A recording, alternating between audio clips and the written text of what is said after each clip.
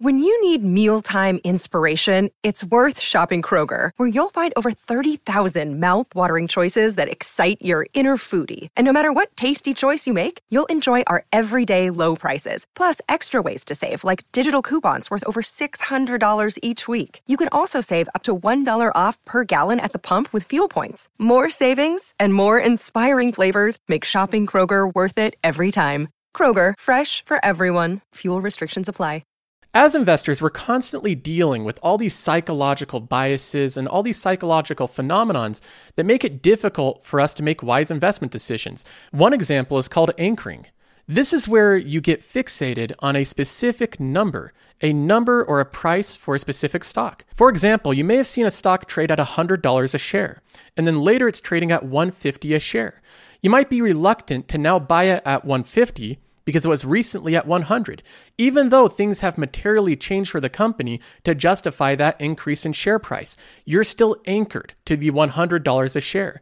This makes it less likely for people to average up. They won't continue to buy into good companies that are becoming better because they're anchored to this original price point. Now, on the flip side of that, we have panic buying. This is where an asset goes up in value so much, so far above its fundamentals so quickly that investors become fearful of missing out on future gains. So against their better judgment, they continue to pile more and more money into this asset that's quickly going up further and further because they're suffering from FOMO and they're participating in panic buying. We have more psychological factors that trick you into losing money. One of them is called regret theory. This is where investors become so concerned about later regretting a decision that they might have analysis paralysis, and they forego making rationally good decisions now for the fear of maybe regretting it later down the road. We also have the psychological phenomenon of loss aversion.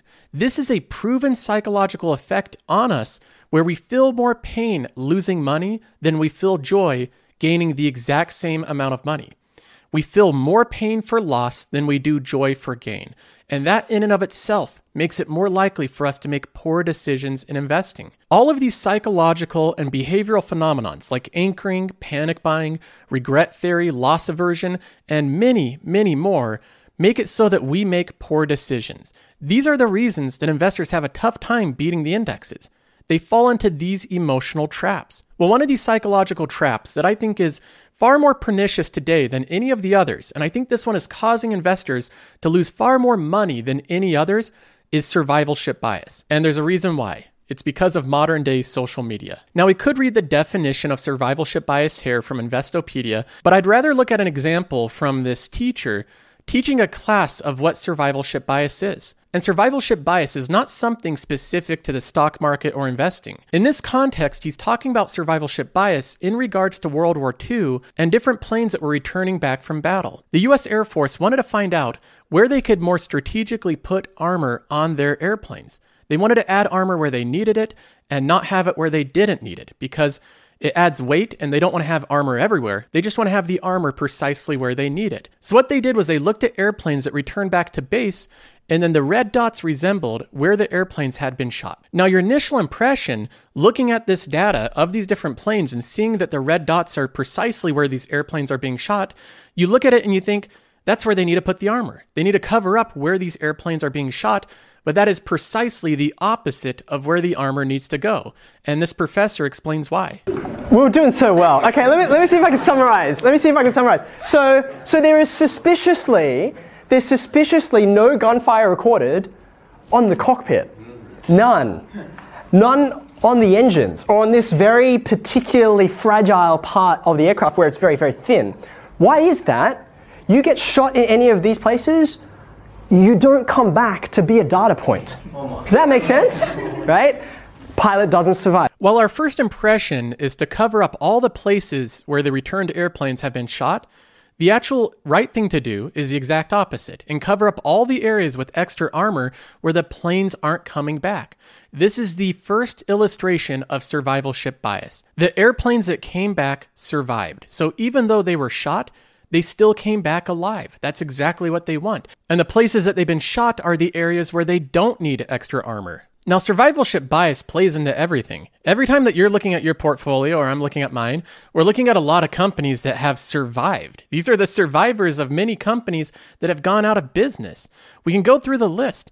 How many companies do you think Apple has put out of business completely obliterated over the past 20 years. It's got to be in the hundreds, maybe thousands of companies that have gone out of business because of Apple. How many companies has Microsoft put out of business over the past 30 years? Can we even calculate that number?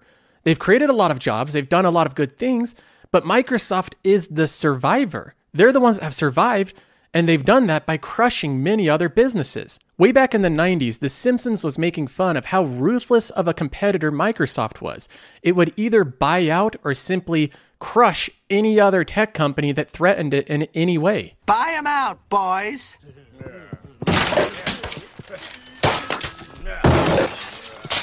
Hey, what the hell's going on? Oh, I didn't get rich by writing a lot of checks. Microsoft is the example of a survivor. This company has survived the threats of many other companies. It's been able to navigate these very difficult waters to be able to transition from an on-premise legacy software business to a now cloud giant with subscription revenue. Not every company's been able to do that as well as Microsoft.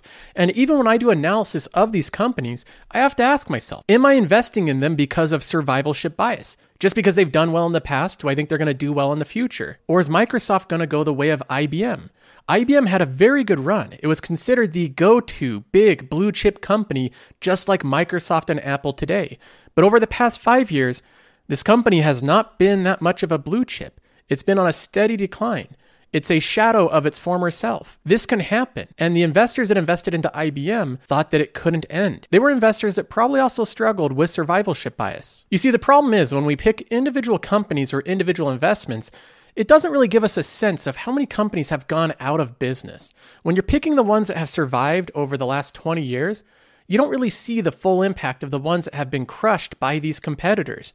And that's why ETFs continually outperform the average investor. ETFs and index funds constantly cycle through new companies, making it so that the ones that don't survive don't stay in your portfolio for too long. Survivalship bias is something that every investor faces. Equity investors investing in normal stocks face survivalship bias. Survivalship bias occurs only when the winners are considered, while all the losers have disappeared and they're not considered anymore. They're not part of the conversation. All the exposure, all the attention, all the things that you see are the ones that survive. And although we have this issue that we're facing in the stock market, I think there's another area where it's even more rampant. If you would have invested just a couple grand into Shiba Inu during around August of last year, today you'd be a billionaire. Man, what? That's an interesting stat. If we would have invested a couple $1,000s into Shiba Inu like a year ago, we'd be a billionaire right now. What are we doing wasting our time with companies like Microsoft and Costco? This is obviously where the money is. And look, he's also going to go on to highlight a couple of people that have done just that. If we look through the Shiba Inu transaction history on the blockchain, there are transactions like this one in which an individual has turned 8 grand into $5.7 billion in under 400 days. So this video, we're going to talk Shiba Inu. Is it too late to get in? What new dog meme coin can make you a millionaire next? We talked to a friend who turned 30 grand into $1 million with a single trade. See what kind of strategies he can put us on. We'll buy some new meme coins and talk about how I personally went from $70 to becoming a Shiba Inu millionaire. So this video is basically highlighting multiple examples of the most extreme forms of survivalship bias known to man. People turning a couple $1,000s into millions of dollars, or $8,000 into $500 million. And you too can become a billionaire. That's the dream that's being sold. Now, I don't mean to pick on this YouTuber. This is just the way things are. He's just making content that people want to see, and this is what you see on a daily basis on social media. Whether it's TikTok or YouTube, you see the most rampant examples of survivalship bias. With the advent of crypto, the casino is open for all, and it's open 24/7. Welcome to this momentous day, because today marks the start of a brand new journey for you, for me, for all of us. I'm glad you could join us because today we are launching a brand new digital currency. The currency's name, Million Token. We now have influencers galore monetizing their massive audiences through crypto. And not just crypto, but crypto's just this, it's a medium. It's a medium to be able to get rich quick. And that's what everybody wants. And to do that, you have to be sold on the dream. The Million Token. It's right in the name. Now, with most of these social media trends and financial fads, they seem to be like the flavor of the month, or with how quickly things move now on the internet, it's more like the flavor of the week. The Million Token started, and then a couple people got in early before the hype really took off, and then they quickly sold and took their profits. The people that sold right here made out big, and they can say that they probably became a multi-millionaire as a result of this token, hence the name.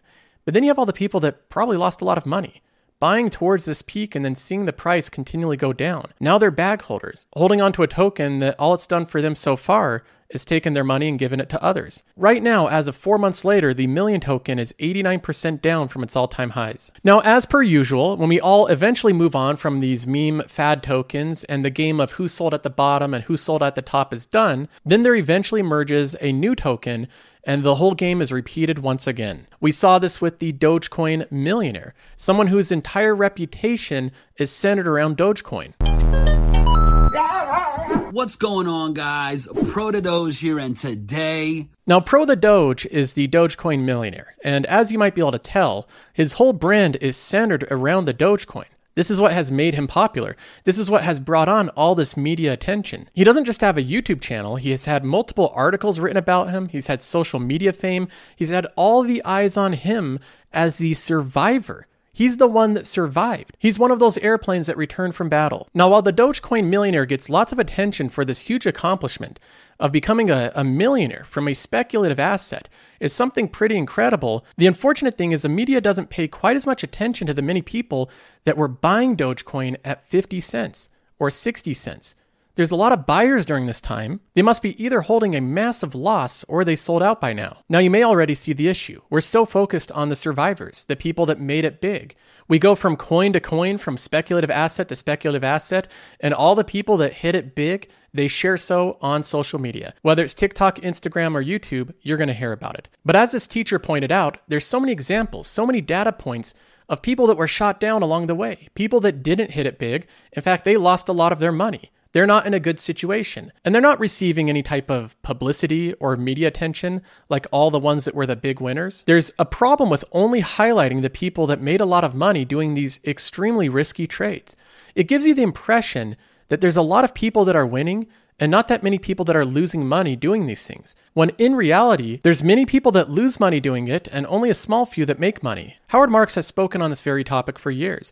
He speaks on people's biases and their inability to really understand risk. And social media, in my opinion, has only made this worse. It's ruined our perception of risk and reward. Here's the actual simplified version of how risk and reward works. Risk is the most important thing. Understanding, recognizing, and controlling risk is something that I've really devoted my life to. I'd like to give you an example that illustrates my thinking on the subject of risk. In 1967, I arrived at the University of Chicago for graduate school, just 3 or 4 years after a new theory of investing had been developed. Central to it was the relationship between risk and return, and a lot of it was built around one graphic. Let me show you what I have in mind. The new theory of investment had center the relationship between risk and return. And it was encapsulated in a graphic that showed a line that was upward sloping to the right, indicating a positive correlation. As risk increases, return increases. Many people have misinterpreted this relationship to suggest that riskier assets offer higher returns, and if you want to make more money, the way to do it is to take more risk. I think both of these formulations are highly misleading. In short, if riskier assets could be counted on to produce higher returns, then they wouldn't be riskier, would they? No, I think that's the wrong way to think about it. And so I have incorporated another graphic approach to the same relationship. This is where the brilliance of Howard Marks shows here. By incorporating this new aspect, this new element to the graph, it gives a much more accurate representation of the implications of going into high-risk speculative assets. Taken the same upward sloping line and superimposed a number of bell-shaped probability distributions at different stages of the risk curve. What they indicate is that the outcome at a given level of risk is not a fixed point as suggested by that simple line, but rather a range of possibilities. As we move out the risk curve to the right, not only does the expected return increase, but at the same time the range of possible outcomes becomes greater and the bad outcomes become worse. I think this is the nature of risk. Now, of course, I think Howard Marks is spot on here. As you go up the risk scale, it's no guarantee that you're going to make more money, especially if you go into ill-advised investments. Many of them that I consider to be faddish or meme tokens, they have a very short shelf life. There's going to be a few people that make a fortune, and they will receive nearly 100% of the media attention, giving us a further illustration and the perception that winning is far more common than it actually is. While in reality, the huge majority of people that participate in this highly risky behavior are going to lose money. They're at the bottom of the bell curve. Now, I'm not saying that nobody can buy speculative assets or that you shouldn't take on any risk, but you should understand the risks that you're taking on. And just be aware that social media paints a very false picture and survivalship bias is very real. That's all for this episode. I'll see you in the next one.